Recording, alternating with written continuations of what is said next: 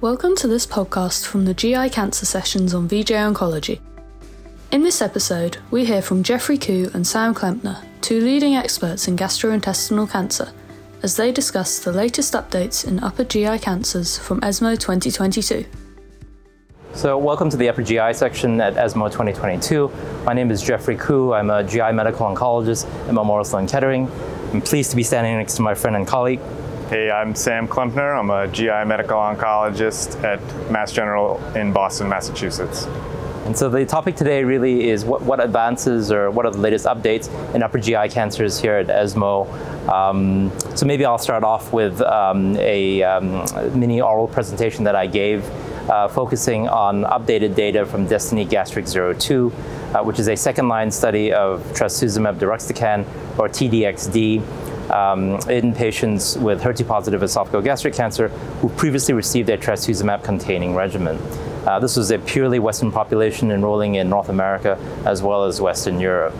The initial data actually were presented at ESMO last year, and in this update, we essentially confirmed the high activity of the regimen. The response rate is 41.8%. We are also able to estimate for the first time median overall survival of 12.1 months. Toxicities are otherwise as previously reported and consistent with the known toxicities of TDXD. In particular, it is important for clinicians to be aware of the risk of interstitial lung disease and pneumonitis, because unfortunately, there were two patients on this study who had fatal events. Sam. Yeah, Jeff, I think it was great to see you presenting that data. It's certainly important, and I think it does kind of highlight the activity of this drug in the second-line space. And also, I thought it was an excellent point by the discussant that it would be wonderful to see this drug become available to our European colleagues. In the United States, we're lucky enough to have access to TDXD in second line and beyond. Yeah, no, you're absolutely right. And you know, it is interesting that in the US, TDXD actually was approved not on the basis of this study, but on the basis of DESTINY-Gastric01, which, as you know, was an East Asian study that actually was a randomized study looking at TDXD versus Daedalus choice of chemotherapy in the third line setting. So it's interesting that the US accepted ex-US data in the third line setting and approved it as post-trastuzumab therapy, which means really it can be given as second line therapy, which I think many of us are doing. I'm sure you know also that there is globally outside of the US, there is a phase 3 study, DESTINY-Gastric04, which is a randomization between TDXD and the standard of care, which is ramucirumab paclitaxel. I think there are many places in the world that await or require the results of a randomized study in order for regulatory approval in the second line setting. Yeah, I agree. I think that will be an important trial. It's also a nice way for some of the participating sites to gain access to ramucirumab, which is also not approved in, unfortunately, many of these countries. Right. Unfortunately, we did see some other maybe not as exciting evidence in the second line space for gastroesophageal adenocarcinomas, which has been quite a difficult space to enter in drug development due to the poor prognosis of these patients. But we did see a recent presentation for a trial called the Duragast, which was asking the question of whether or not combining PD-1 or PD-1 plus CTLA-4 on top of second-line chemotherapy with FOLFIRI would improve the progression-free survival rate at 4 months. And unfortunately, neither arm met the pre-specified signal, which was 70% progression-free survival at 4 months. And it's just another data set that unfortunately reminds us how difficult it is to move into this space. And these were actually all PD-L1 and PD-1 treated naive patients. Right. So I think what's also challenging about interpreting those results is that they use FOLFIRI as a backbone. I think we just mentioned that. I think most people, certainly I think in North America and Asia, we would consider ramucirumab paclitaxel to be the standard of care. FOLFIRI is probably as active as paclitaxel, but I think without the ramucirumab component, it does make it a little bit challenging. We talked a little bit about the results of Duragast before this. I mean, one thing that was interesting is that in the patients who received FOLFIRI, durvalumab, and tremelimumab, the median overall survival was strikingly long at 13 months. But again, this is a small data set, and at this point, we don't have any biomarker data at all. All you need would be a couple of patients with MSI or EBV positive tumors, and that certainly could drive all of the benefit. Yeah, I think it's all about biomarkers. And speaking of biomarkers, we can maybe talk a little bit about some of the first-line trials, and I'll talk a little bit about a poster that we're presenting, which is perhaps a biomarker that will become more relevant if the data continues to look promising. But as we know, there's a large proportion of patients who are PD-L1 positive or PD-L1 negative who may not be getting the significant degrees of benefit from the addition of PD-1 on top of chemo. So one of the areas of interest is other biomarkers, and DKK1 expression may be an indicator of sort of a more immunosuppressive microenvironment that is potentially targetable. So there is an IgG monoclonal antibody called DKN-01, which has previously shown activity in second-line and beyond patients in combination with pembrolizumab. And the notable activity was in the biomarker-enriched patients, the DKK1 high patients. And so based off of that, this was moved into the front line in a cohort of a phase 1/2 trial called Distinguish. And really in the CAPOX plus tislelizumab, another PD-1 drug, plus DKN-01 arm, the response rate in the DKK1 high patients was 90%. And this is certainly very encouraging in a small cohort and does go to support the ability to perhaps enrich for responding patients with this DKK1 biomarker. And now this will move to a randomized phase 2 versus FOLFOX or CAPOX plus tislelizumab to see if these findings will hold in a larger 160 patient population. So this is actually a great opportunity for you to educate me. So DKK, is it some kind of immune checkpoint molecule? And what's the incidence in the high expressors? I mean, yeah. So DKK1 is a protein that is expressed primarily on tumor cells and much less so in immune cells. High expression, at least in the screening patients coming on to the study in the first line, was around 57%. So if that prevalence holds true, then that would be very encouraging for a large biomarker selected population. Yeah. The effects of DKK1, circulating DKK1 and DKK1 expression on tumors, I think, are incompletely elucidated. It clearly has some immunosuppressive roles in that it promotes MDSC and Tregs and may help exclude T cells from the microenvironment. And there may be some direct tumor promoting effects when circulating DKK1 binds its receptor and via CKAP4 and directly stimulate tumor proliferation. So it's similar to some other modulatory agents. There are probably multifactorial mechanisms. Okay.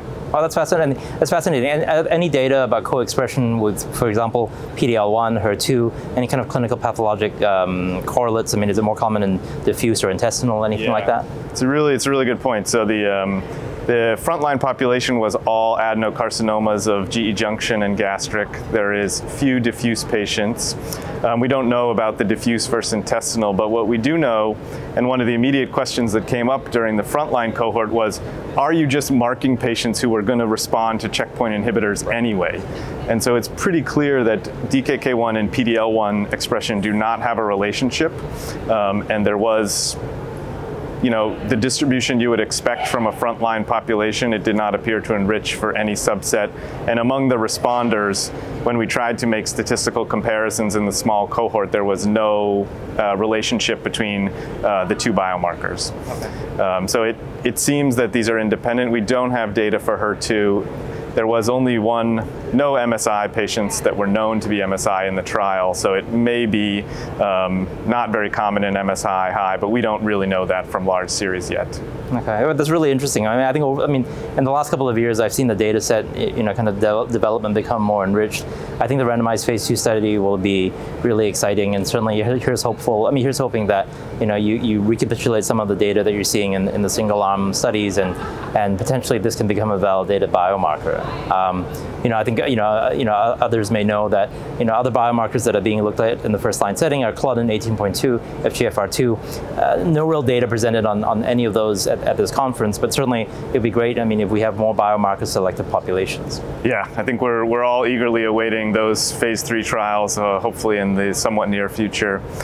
What did you think of this other frontline data set of this German Moonlight investigator-sponsored trial, sort of asking the question about adding dual checkpoint on top of frontline FOLFOX versus sequencing? Yeah, no, it's interesting. Actually, I mean, when we talked about Duragast, which essentially is looking, I mean, it's kind of asking a question of combination PD-1, PD-L1, and CTLA-4 plus chemotherapy. Moonlight is also looking at that. I mean, my understanding is that it's a multi-arm design, and they're only just presenting 2 arms, but the 2 arms were so concurrent FOLFOX with ipilimumab and nivolumab. In other words, building on the CheckMate 649 data by adding a CTLA-4 antibody, or kind of something that people have talked about before, with a sequential design, and the theoretical reasons why that may be a good idea, but FOLFOX followed by ipi-nivo. Again, I mean, these are small data sets, and it's hard to generalize too much, but it certainly seemed like the sequential design, so FOLFOX followed by ipi-nivo, was not good. I mean, the response rate in PFS certainly, worse than FOLFOX, significantly worse than nivolumab FOLFOX.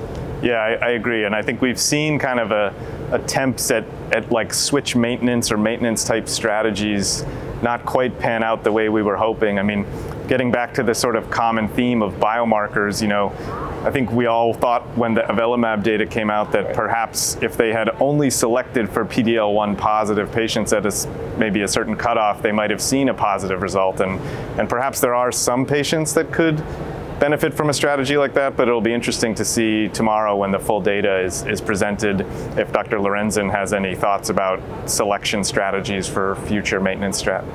Yeah, and I think even the combination, even the ipi-nivo arm with FOLFOX, I mean, again, these are small data sets, and I think we have to be cautious, but on the surface of it doesn't seem to be kind of a strong a signal. I mean, the response rate and even the PFS certainly seem in line with nivolumab FOLFOX. Yeah, I think themes of the conference continue to be biomarker development and really best patient, best drug, but really patient selection for our trials to really improve the outcomes. Right, and maybe the last question I'll leave as a rhetorical one is, are the days of CTLA-4 and PD-1, PD-L1, I mean, is that doublet, played out? It certainly never had, led to a regulatory approval in esophagogastric, but certainly I think given the toxicities of CTLA-4 therapy and, other targets on the horizon, LAG-3, TIGIT, I think that, maybe we may be moving beyond that doublet. Yeah, I agree with you, except I was curious about the subset of the MSI patients from 649 where they had some ipi-nivo versus FOLFOX-nivo data presented, and the ipi-nivo data is interesting to look at, but hard to say that you would take a frontline MSI patient and do something other than PD-1 versus chemo plus PD-1. Right. So, I think it's safe to say that, I think the theme of many of these conferences is biomarker development. I think it really remains imperative that we better understand the patients who are benefiting from our treatment, certainly immunotherapy, but even cytotoxic chemotherapy. Even to this day, we don't have good biomarkers.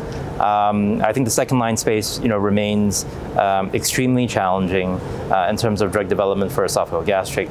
I do think that T-DXd, will eventually have a clear role in the second line space based on phase 3 data. But again, in the US at this point, the drug is approved as post-trastuzumab progression therapy, meaning that it can be given in second or third line. Yeah, I'm with you, and I think that hopefully with better drugs, we can revisit some of the targets where the results have perhaps not been as encouraging, and we just get better at understanding the biology and picking the patients. I know we're both involved in some EGFR, and we've talked and thought about revisiting MET. Can we really select the patients who that strategy may be viable? These are good questions for the future, and hopefully, future discussions together at another ESMO conference. Yeah, no, I think that's a great question. I think pairing a better drug with a biomarker is probably a more fruitful strategy than pairing a mediocre drug with a biomarker. If you've enjoyed this podcast, then you can subscribe for more on your favourite podcast app, including Apple, Spotify, and Podbean. And why not check out the other GI cancer sessions over on vjoncology.com? Follow us on Twitter at vjoncology for the latest updates in oncology research and clinical practice, and find exclusive interviews with leading oncologists over on vjoncology.com.